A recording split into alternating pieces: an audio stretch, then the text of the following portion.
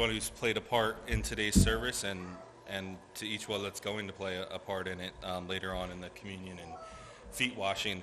It was funny as James was talking about Jacob. Amy said that she didn't realize that he was 87 when he married Leah, and she said no wonder he couldn't tell the difference between the two. I guess she must have thought that he was a strapping young man. I didn't realize that either, so thank you for teaching us a little bit about him today. And Daniel, you said when you were 40 you didn't think you would make it to 50. Well, I'm 29 and I turned 30 in about 6 months, and I don't know if I'm going to make it to 30, so that's one of my things. I don't know why, but anyway. Today I wanted to start off by telling you guys a little bit about, tell you guys a story. It's a story about Walter Ozapoff. Now, I know we have a lot of history lovers in here, so for those of you who already know the story, sorry about your luck. But the story goes like this. Just months before America entered World War II, a 23-year-old Marine from Ohio named Walter Ozapoff boarded a DC-2 transport plane at a naval air base on North Island in San Diego, California. He and several other Marines took off on a routine parachuting jump exercise on May 15, 1941. Meanwhile, Lieutenant Bill Lowry, a 34-year-old Navy test pilot from New Orleans, was already putting his observation plane through its paces. And John McCansk, husky 41-year-old aviation chief mechanist from Montana, was checking out of the aircraft that he was scheduled to fly later. Before the sun was high in the noonday sun, these three men would be linked forever. Ozapoff was a seasoned parachutist, a former collegiate wrestling and gymnast star. He had already made more than 20 jumps. That morning, Ozapoff would supervise practice jumps by 12 of his men. 3 separate canvas cylinders containing ammunition and rifles were also to be parachuted overboard as part of the exercise. 9 men jumped from the plane, and then disaster struck. Ozapoff was standing near the jump door, and as he started to toss out the last cargo container, the automatic release cord on his backpack parachute became looped over the cylinder, and his chute was suddenly ripped open. He tried to grab hold of the quickly billowing silk, but the next thing he knew, he was jerked from the plane, hitting the side of the aircraft. The impact broke 2 of his ribs, fractured 3 vertebrae, and then, as Ozapoff plunged towards the ground, he was yanked to a stop and then jerked backwards. The chute's chest strap and 1 leg strap had broken. Only the second leg strap was still holding, and it had slipped down to Ozapoff's ankle. One by one, 24 of the 28 lines between his precariously attached harness and the parachute snapped. He was now hanging 12 feet below and 15 feet behind the tail of the plane. 4 parachute shroud lines were twisted around his leg, and that was all that kept him from being pitched to the earth. He was literally hanging on by a thread. Caleb, go ahead and put up that picture of it.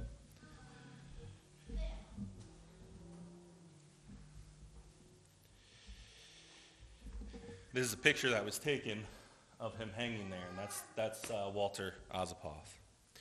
And it gets worse. His weight put tremendous pressure on the plane, and the pilot, Harry Johnson, was struggling to keep from nosediving. Furthermore, Johnson had no radio contact. The plane was running low on fuel, and other men in the plane couldn't reach Ozapoff. The dangling Marine, injured and terrified, kept his eyes squeezed shut against the rushing wind. Blood dripped from his helmet. He was stuck and facing certain death. I'll tell you the end of the story later, but for now I want you to imagine how helpless Walter Ozapoff felt. You may not have dangled from an airplane, but you have, like all of us, felt like you were turned upside down. Maybe you felt like you were hanging on by a thread, or like you were at the end of your rope, stretched to your breaking point, or stuck in a situation that you couldn't escape. It's not usually as dramatic as what this Marine experienced, but feeling powerless, like you're holding on by a thread, is a real fear, and it can keep you frozen. Caleb, you can take that slide down, and we'll wait for slide number 2 later on. Just in my own life and thinking about the times when I have been hanging on by a thread, I think one of the lowest points in my life, I remember driving out of my lane, and I had just mowed that day, and thinking to myself that, I wasn't good enough or wasn't worth anything. And I thought the one positive thing is at least I'm pretty good at mowing. And that was the thread that I was sort of hanging on by. And some of the greatest characters in the Bible were immobilized for a time. Moses was struck in the desert for years, unaware of God's future for him. Naomi was trapped in Moab after the death of her husband and sons. Peter was caught in a depressive cycle on the Saturday before Easter. The Apostle John was exiled on the island of Patmos, lonely and unable to continue his ministry, or so he thought. So although you feel stuck by your circumstances or by your own lethargy, that's not where God wants you to stay. We all have phases in life where we need to stop and regain our bearings, but eventually we need to go and start moving forward again. John 10:10 puts it this way: I have come that they may have life and that they may have it more abundantly. You can be stuck and live abundantly. You cannot be stuck and live abundantly at the same time. You can't be downcast while keeping your spiritual fervor for God's service. You can't be immobilized and give yourself fully to the work of the Lord. So how do you get free of this? I have some thoughts that I'd like to suggest to you. First of all, accept the fact that not everything in life is of equal importance. We all struggle with becoming so distracted by molehills that we can't charge up the mountain. But we have to remember that not every situation is eternal. In his parable of the sower in Matthew 13:22, Jesus said, "Now he who received the seed among the thorns is he who hears the word, and the cares of this world and the deceitfulness of riches choke the word, and he becomes unfruitful." Oftentimes, our inability to move forward is due to a lack of priorities. We fail to even consider that some things are more important than others. Without prioritizing your life, you can't sort through the cares of this world. We become paralyzed by burdens and business and busyness. In trying to do everything, you end up doing nothing. This can devastate your morale and your emotional health. So you have to learn to trust God with your future. If you're going to diminish your distractions, you're going to have to come up with your priorities. So secondly, if not everything in life is of equal importance, then the next logical step is to actually determine the most important things in your life. And to do that, you need clarity. Start by asking what's most important to God. What isn't as important to him? What do you need to focus on in your life? And what can you start deleting? Evaluate your activities. Delete things of less importance to keep things of greater worth. In Mark chapter 12, Jesus gave us 3 principles that should be central to our life.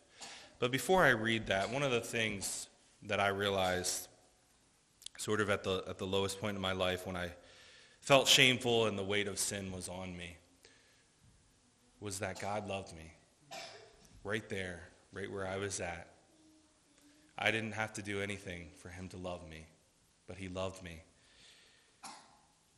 And so we have to realize that love, and we have to stand on that firm foundation that he loves me and that I'm worth something to him. And we're going to be remembering what he did for each one of us today and how he showed his love for us.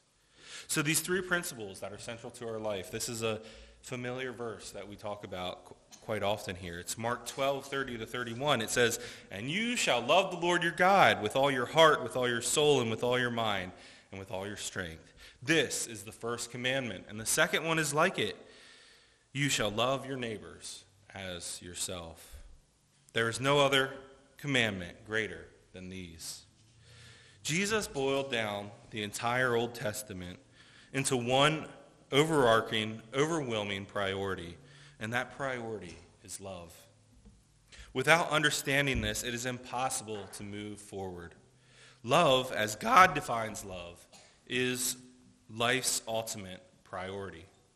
Our first priority is loving God. Deuteronomy 6 says it this way: you shall love the Lord your God with all your heart, with all your soul, and with all your strength. And Jesus was simply quoting that in Mark 12. More than anything else, that is what we're made to do.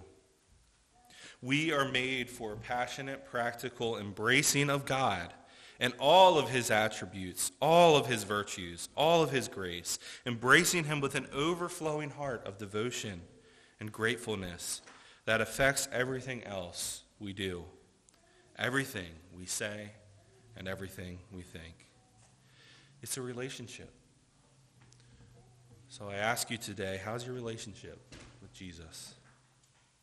Jesus actually answered the question that was posed to him by giving more than what was asked. Jesus said, and you shall love your neighbor as yourself. Within that same priority to love, there's a second application. We're to love our neighbors. And believe it or not, we have 7.9 billion of them. We're getting really close to 8 billion people. I was just looking that up, and as it turns out, India recently passed China in the most amount of population as far as countries. That's a side interesting little tidbit there. But obviously we can't personally know or care for each one of these people. But the Lord knows exactly how to lead us to those that we do need to serve. Loving others is sharing the compassion of Christ with the people around you. Romans 13:8 says, owe no one anything except to love one another, for he who loves another has fulfilled the law. And then in verse 10 of that same chapter it says, love does not harm a neighbor. Therefore, love is the fulfillment of the law. Galatians 5:14 says, for all the law is fulfilled in one word, even this, you shall love your neighbor as yourself. And loving your neighbor is not something that you just feel. Loving your neighbor is something that you do. It's an action. James 2:8 says, if you really fulfill the royal law according to the scriptures, you shall love your neighbor as yourself. And if you do that, he says, you do well. But then again, keeping our priorities correctly aligned, it's a daily challenge. And finally, the third thing that I see in this is that you are to love yourselves. Now, there's a debate in today's world about this, but notice again how Jesus stated this commandment. He said, you shall love your neighbor as yourself. Not just, you shall love your neighbor, period, done. No, it says, you shall love your neighbor as yourself. Now, we have to be careful here because the devil always tries to turn self-love into selfishness, ego, conceit, haughtiness, self-importance, and all other things that make up sinful narcissism. And I'm not recommending any of these things, nor am I recommending self-hatred. On the other hand, you do have a God-given responsibility to take care of yourself. Your personality is the means by which God touches others. If you get in a rut and you're not seeing or defining yourself as God does, then you'll pull others down with you instead of uplifting them. But when your priorities are straight and love is in its right place, you'll be able to move forward and take care of yourself and love yourself. So that brings us back to our Marine here, who was dangling on by a thread when we left him. You can bring that first slide up again, and then we'll get to the second in just a minute. So Walter Osipov was hanging by his ankle, pulled behind a plane by the cords of his parachute, which were entangled in the plane's wheels. The pilot, Harold Johnson, was running out of fuel, and he knew if he tried an emergency landing, he would kill Osipov. So he descended to about 300 feet above the ground and started circling around the airbase. A few people noticed the plane flying by every few minutes, but assumed it was towing a piece of equipment or a target. One pilot, Lieutenant Bill Lowry, looked up and he knew what was happening. He and John McCants, who was working nearby, saw it at the same time, the figure dangling from the plane. As the DC-2 circled once again, Lowry yelled to McCants, "There's a man hanging on that line. Do you suppose we can get him?" McCants answered grimly, "We can try." So they jumped into a SOC-1, SOC-1, which is a two-seat open cockpit observation plane, and took off without even knowing if the aircraft was fueled and without permission for the flight. He just said, "Give me the green light. I'm taking off." Suddenly, everybody on the ground realized the nature of the emergency, and every eye was fixed on the situation. Within minutes, Lowry and McCants were under the transport, flying at 300 feet. They made 5 approaches, but the air proved to be too bumpy to try for a rescue. There was no radios on the planes, but Lowry hand-signaled Johnson to head towards the Pacific, where the air would be smoother, and the 2 planes then rose to an altitude of 3,000 feet. Johnson held his plane on a straight course and reduced the speed to that of the smaller plane, 100 miles an hour. Lowry edged the plane closer with such precision that the maneuvers jibbed with the swings of Ozapoff's inert body. His timing had to be exact so that Ozapoff did not smash into the Sock 1's propeller. The Sock 1 maneuvered beneath the larger plane, and McCants stood upright in his rear cockpit seat and lunged for Ozapoff. You can go ahead and put that slide number 2 up. There it is. He already has it. He grabbed him by the waist, and Ozapoff flung his arms around McCants' shoulders in a death grip. McCants pulled him across the tiny seat, but Ozapoff was still attached to his harness. This, by the way, is a painting of the rescue that was donated to the National Museum of the Marine Corps. Now both planes and the Marines were in danger. Because McCants was using both hands to hold on to Ozapoff in a vise, there was no way for him to cut the cords that were still attached to Ozapoff to the DC-2. Somehow, by the grace of God, Lowry inched his plane closer and closer to the DC-2, getting so close that it actually bumped into the DC-2 and put a 12-inch gash in its tail. But in the process, the propeller sliced through the remaining cords of Ozapoff's parachute and freed him up. After flying through the air for more than a half hour, dangling on a parachute line, Ozapoff was free, but he wasn't safe. Now the cut parachute cord became entangled in the Sock's rudder, and Lowry struggled to maintain control of the plane. But he did, and when he landed, a roaring shout came from the crowd. They had just witnessed what was later called one of the most brilliant and daring rescues in naval history. And as for our hapless Marine, he lost consciousness right after he heard the crowd applauding the landing. He then spent 6 months in a hospital, and as soon as he recovered, he went right back to jumping out of airplanes. All of that to say, you've been hanging around long enough. Grab onto the lifeline of God's priorities and move forward in the design and the direction that he has for your life.